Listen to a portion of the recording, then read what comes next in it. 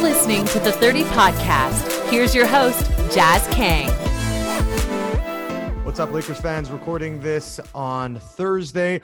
Before we jump into things, don't forget, subscribe to the Silver Screen and Roll Podcast Network. You can catch us anywhere you get your fix, really. iTunes, Spotify, Stitcher, Google Podcasts, you name it, we are there. And, of course, check out silverscreenandroll.com for all your Lakers needs.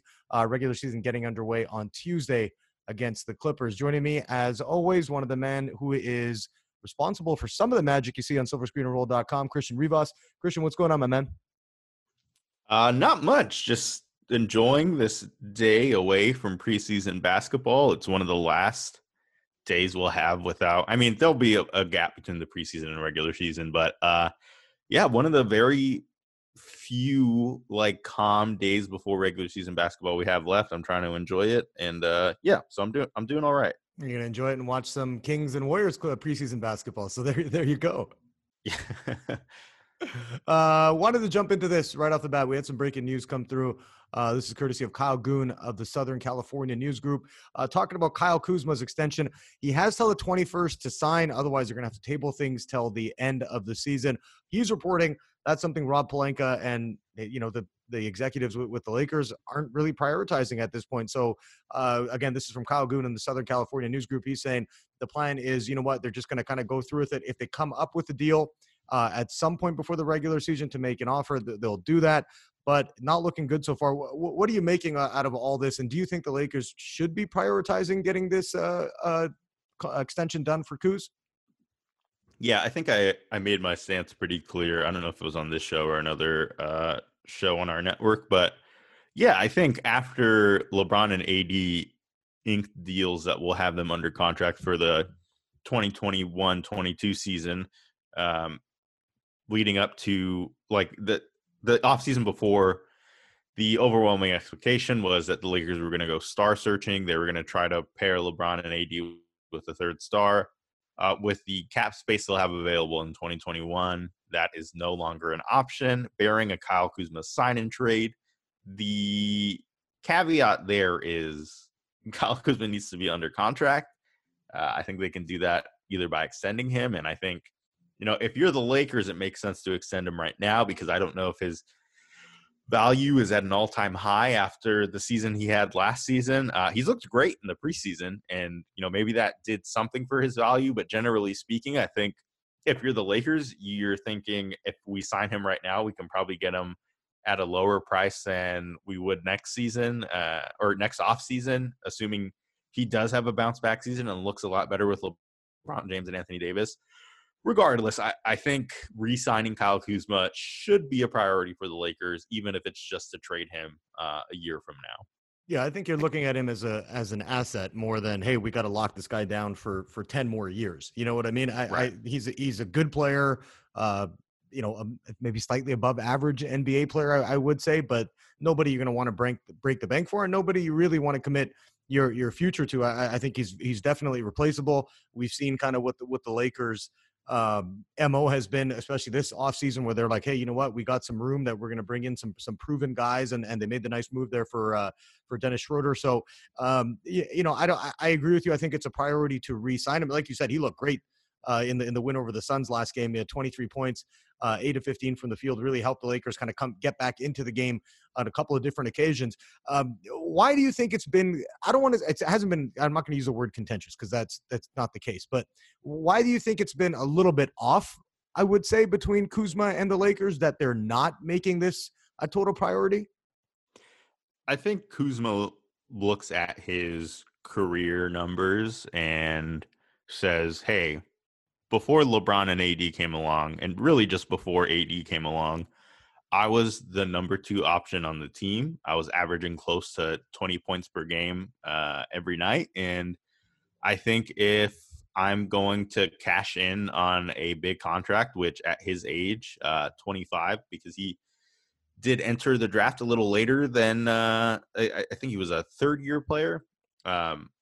Because of the age in which he entered the draft, he's not going to be one of those guys that signs 2 big contracts in his career. So this is probably the best chance he's going to get to max out on a big money deal. And if he's looking at the career he's had to date and the circumstances in which he played in last season, I can see him and his agent saying, look, this is a guy who on any other team would be the number 2 option on offense, would be their second or third best player. Just because he's not that with the Lakers doesn't mean he's not worth that. And I think, if you were to read the tea leaves a little bit, it is probably just a gap in what the Lakers are willing to pay and what Kyle Kuzma is willing to take. I don't blame him. I think if he enters restricted free agency next season, I would not be surprised if a team threw a big money contract at him. I know it's been reported that the Kings really like him, and the Knicks have even, made calls about him, as was previously reported around the trade deadline this year. I don't know. Time's a flat circle. So yeah, I think, Kuz thinks he can get paid, and if it's not going to come from the Lakers the amount he wants this month, he's willing to take it to restricted free agency. So, what's funny about that, the argument that you're saying that, Kuz's agent, and they could look at this and say, hey, he could be a top 2 scorer on a lot of other NBA teams. Yeah, if your team wants to win 24 games in a season, of course you're going to pay Kyle Kuzma big money. I don't see, I just don't see him having any leverage in that sense. I think he's going to have to make a decision ultimately when the time comes is, hey, do I want to take the money, or do I want to put myself in a situation that I'm playing for not only a great franchise in the Lakers, maybe another, decent team like the Spurs or someone, a mid-market looks at him and says, hey, you know what, we're willing to pay this guy. But, I just don't see him, like I said, breaking the bank with a huge deal at this point. I don't think he's shown enough. And when he was scoring, one of the top 2 scorers on the team, how bad were the Lakers? And I think you have to look at that as well. And if that's the approach he's going to go for, by all means, you'll have a team like the Detroit Pistons or the Cleveland Cavaliers or somebody like that throwing some money at you. And by all means, you know what, go ahead and get paid. I'm not going to hate on him for that. But I just ultimately don't see him being a guy who has that much leverage when he's talking to a contending team. Like you're not going to look at him and say, wow, we really need Kuzma. He's like the last piece on our championship team. I just think he's too replaceable. Yeah, well, I think when we talk about Kuzma now, I think we talk about the player Kuzma was last season. And if you're evaluating a player's talent, that's what you have to go off of is their most recent sample size. What did he do in this role? Is he somebody that can adapt to different situations? And I think towards the end of last season, we saw the answer to that question with Kuzma was yes, he is adaptable. He's somebody that, started his career as a kind of an isolation scorer at the 4 position and a spot up shooter. And last season, he was almost strictly a high energy defender. Whether it was at a high level is a debatable subject. I think he was, just kind of okay. And in that respect, yes, I think Kyle Kuzma is replaceable. I think somebody like Maurice Harkless, who is available in the offseason, is probably more valuable in the role they tried to pigeonhole him in last season than Kuzma is. Now, if we're talking about Kuzma as a long-term project with upside as that isolation scorer at the 4 position, I think has really good footwork and has a nice touch around the rim that we just haven't seen because he is a rhythm player that takes some time to get going. And, on the Lakers, he's just not getting that. He's not going to get those touches unless, Frank Vogel hands the keys to the second unit with him. With Dennis Schroeder and Montrezl Harrell on the team, I don't know if, this season will be this season for Frank to do that either. But, he certainly looked more comfortable in the preseason. If he's playing as well as he has in the preseason so far, I can easily see him, maybe not averaging the 18.7 points per game he averaged in the 2018-19 season, but the 16.1 points per game on 36.6 shooting from behind the arc. Yeah, I could totally see him average that. And, we've seen with the Clippers, with a guy like Marcus Morris, how valuable a player like that can be. Now, I don't know if I'd pay Kyle Kuzma Marcus Morris money because I wouldn't have even paid Marcus Morris money if I were the Clippers. But that a guy like that does have value, especially if he can stay afloat on the defensive end. So I'm not as low on Kuzma as other people are, but As me, you can go ahead and yeah. say it. Yeah. Go ahead and say it. Yeah. But I definitely understand their line of thinking, and I obviously don't have any inside information on this, but I would not be surprised if that's the type of thinking or mindset the Lakers are in right now. Well, you just look at and this is one thing I was thinking while watching the game yesterday. Like you're watching this Lakers team, and I'm not going to count obviously Costas and Devontae Kaycock, who I do believe has a potential to be a double double machine eventually as he grows. But you're looking at the Lakers. Like it's funny. I was watching the Kings Warriors game from a few nights ago. And the Warriors are just trotting out these guys. I'm like, I've never heard of them. Don't know how they're ever going to get any run in the NBA. Like they're just they played 15 guys, and I didn't know who maybe 4 of them were. Like I'm like, these guys ain't going to be in the NBA this season. Then you're looking at the Lakers, and other than the guys I just mentioned, I mean, you got Wesley Matthews, you got Markieff Morris, Harrell obviously coming off the bench, Jared Dudley. Say what you want about him, he's a proven NBA guy. He's had a long career, and he's had a pretty damn good career for just an average NBA player. And then you look at just the depth and the way they can handle it. I love Marcus All's fit so far. I think he's gonna be a perfect matchup opportunity for Frank Vogel. I don't think you can have him out there 35 minutes a night. He wasn't going to play that much anyway, just up there in age. But I mean, I don't think you're going to have him out there all the time. But if you are dealing with an opposing big or a guy who might not be as athletic, you're going to be able to have Gasol out there, and you can run the offense through him at the high post too. He's a great passer. So right. I look at the depth that this Lakers team has, and I'm like, man, and when they wanted to turn it on defensively too, they're a scary team to contend with. I just don't see how anybody in the West has the horses to be able to match up with a team this deep. And I think when you get into the regular season, and even into the postseason, I'll say it now, barring injury, of course, or something COVID related happens that, a guy's got to miss some time, but it's like, anybody going to beat these guys in a 7-game series, all things being equal? I just don't think so. Like you look at how good they are, how talented they are. And you look at, and this goes back to the Kuz point too, like they've been able to bring in all this NBA level and above average NBA level talent really at a few different positions, that it's like, okay, Kuz, if you really want that much money, go ahead and take it, but you're going to be winning 25 games a season.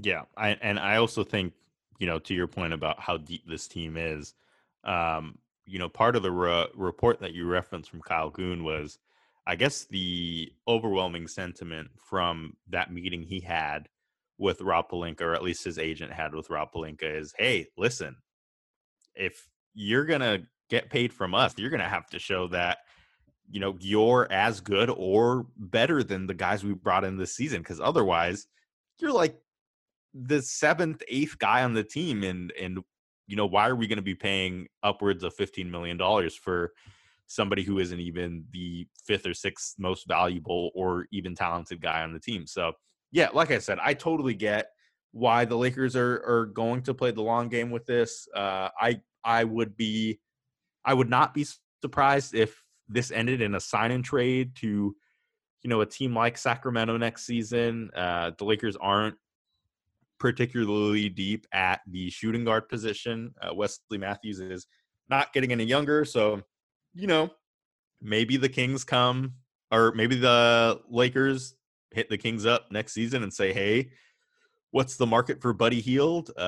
Maybe we can get him out of there, work a sign and trade with Kyle Kuzma, and, Kyle Kuzma gets to play under Luke Walton again and can be the number 2 or 3 option on a Kings team that desperately needs it. And yeah, I think, whether it's the Kings or another team, I ultimately think that's where he ends, or how this situation plays out. But I have to give him the benefit of the doubt. Let's see how he does this season. If he looks anything like he's looked in the preseason, I wouldn't mind the Lakers keeping him around at all. Yeah, and I agree with you. I think sign him in terms of, you want to get this guy into at least being an asset if you don't want to bring him, keep him around long term. But he's 25 years old. I don't think he's going to get much better than what he is. You know what I mean? Already, like it's rare that you see guys become late bloomers in the NBA. He's been around long enough. I think we know what Kuz is, and we know what his ceiling is. And ultimately, if he's going to want that kind of money, it's like I could see them paying him like KCP level, you know what I mean, money. But I wouldn't give him anything more than that. I just don't think he's going to be worth it long term. And so that's something we're obviously going to have to keep an eye on in terms of the roster. I want to jump into a few other things. Let's do that after a short break.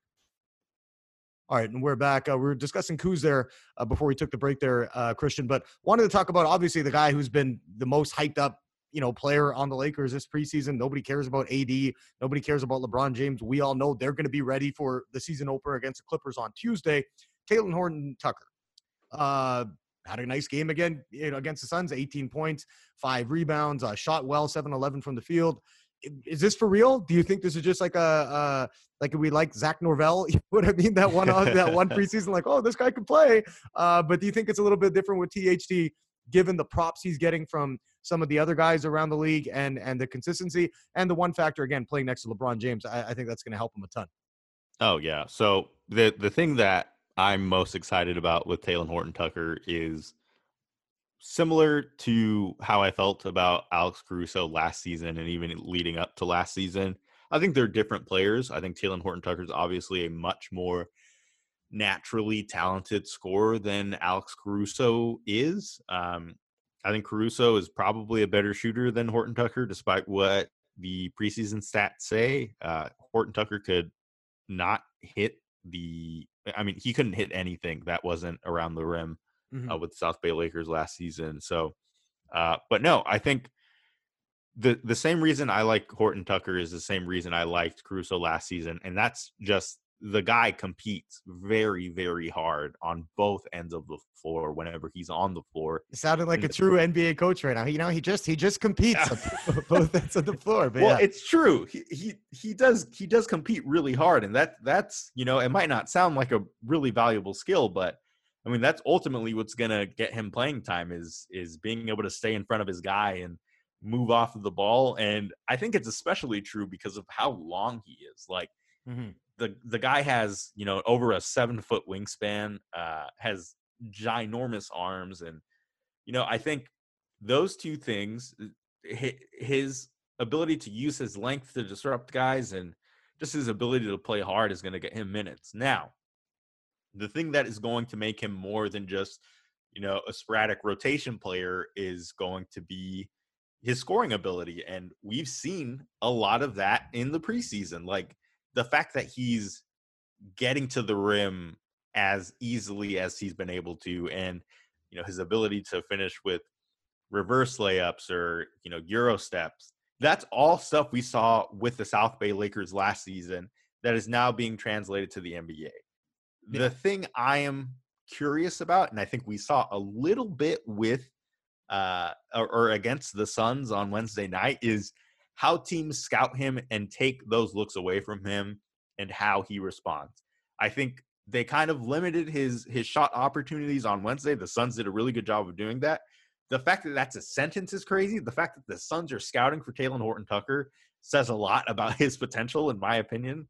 But after that, I mean, once it became clear he wasn't going to get the type of looks he was used to, or at least not as easily, he was able to adapt a little bit. He, changed the types of look he was getting. He became a little bit more of a playmaker. And yeah, I think if you're Frank Vogel or if you're just a Lakers fan, you look at that and say, all right, I think we got something in this kid. Yeah, and that's all you can hope for, really, out of a second round pick. You're not looking at him being like, damn, this guy's going to turn into, Draymond Green. You're hoping, hey, if he can develop into even a rotational piece, that's a major win for any organization you're getting in the second round. You mentioned his shooting. He shot 30% for the South Bay Lakers last season from beyond the arc. Ended up attempting, I believe it was a total of, let me just get this straight here. He ended up attempting a total of 6.2 a game, hit 1.9. So yeah, that's something he's going to have to work on again, but he's just a kid at this point. I just love he almost is like a wrecking ball. When he's going towards the hoop, like people just are bouncing off him, and he's weirdly slow, but kind of fast. Does that make sense the way I'm saying it? Like I get it. He's deceptively quick the way he operates, and everything kind of seems like it slows down when he has the ball in his hand. And so for me, I think he has the tools to be an effective player. Is that going to be on a championship contender this season? That remains to be seen. Like we mentioned, I mean, he's a kid at this point. He's going to grow. He's going to get better. And if he's spending time with the big club throughout the season and rubbing shoulders with LeBron as a 20-year-old, that's going to rub off on him. So he's a guy I look at and I think, hey, you know what? They have something there. And again, if he shows enough, that might make their decision with Kuz a little bit easier too going forward. You know what I mean? Yeah, because I think, well, and we talked about this even last week. I think if Talen Horton-Tucker is going to see the floor this season, obviously he's gotten a lot of minutes at that point guard position, and we'll see what happens with the starting lineup. I think if Dennis Schroeder starts, Alex Caruso and Talen Horton-Tucker coming off of the bench makes a ton of sense because of the shot creation Talen Horton-Tucker offers, and the 3-and-D type of play that Alex Caruso offers, and if Wesley Matthews can play that 3 spot, then you have a really good bench rotation. Mm-hmm. However, I think it's also possible that Talen Horton-Tucker, given his wingspan and his ability to defend the ball, can soak up some of those minutes at the wings. So, yeah, I think if you're the Lakers, you can probably look at what Talen Horton-Tucker provides as opposed to Kyle Kuzma and say, yeah, we could feel comfortable rolling with THT, who's younger and for now is on a cheaper contract. Mm-hmm. THT will be a restricted free agent next season, which I'm not crazy about. I think the Lakers probably could have done a better job with their cap last year to offer him a 3-year contract or a 3-year rookie contract as opposed to 2. Now they might run into a problem with how well he'll play this season and have to pay him more than they would have right away. But I mean, if you're the Lakers, that's a really good problem to have, unless you're Jeannie Buss having to dip into the luxury tax and pay that. She's got more than enough to cover that, Christian. I think she's okay on that front. But yeah, I think THT is a really exciting prospect. I think,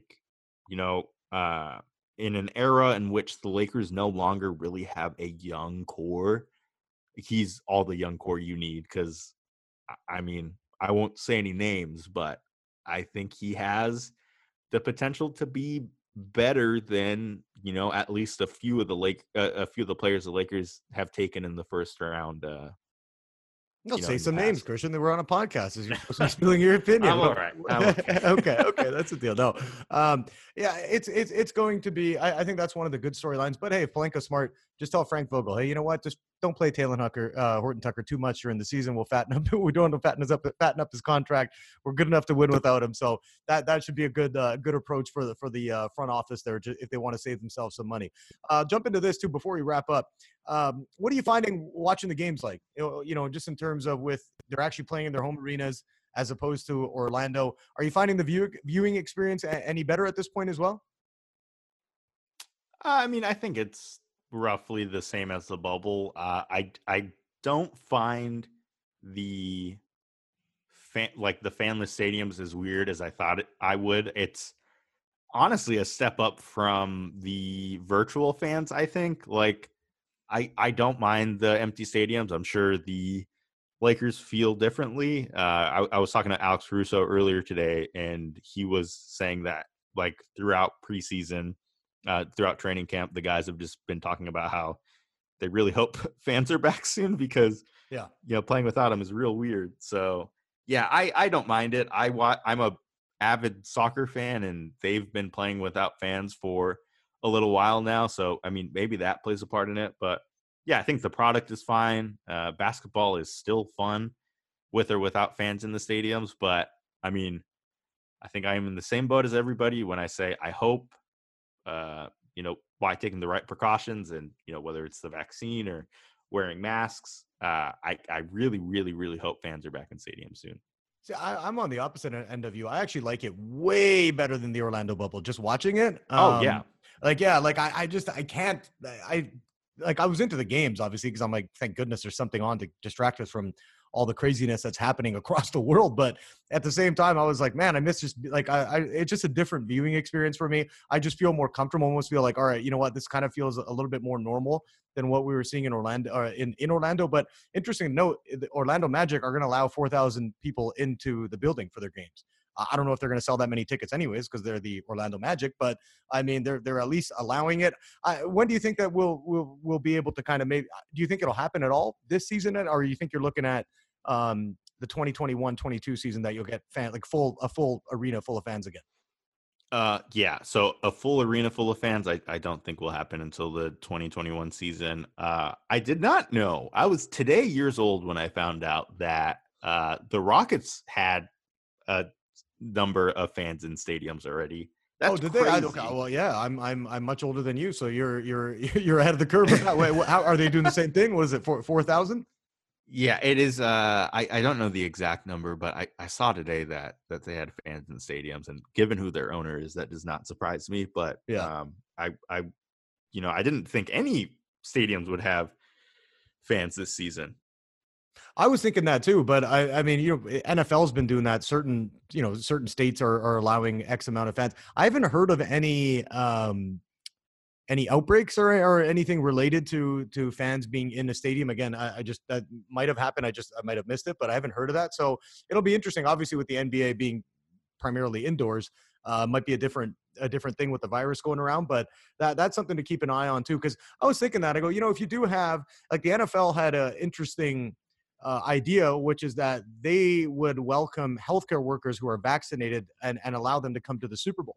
And so I feel like if you get to the NBA playoffs and they're kicking off in late April, around there, maybe people who can prove that they have the vaccine, they're allowed to come into the arena. I could see that happening. Again, being in California might be a little bit different because all the rules here are a little bit stricter. But do you think that the Lakers would look at doing something like that?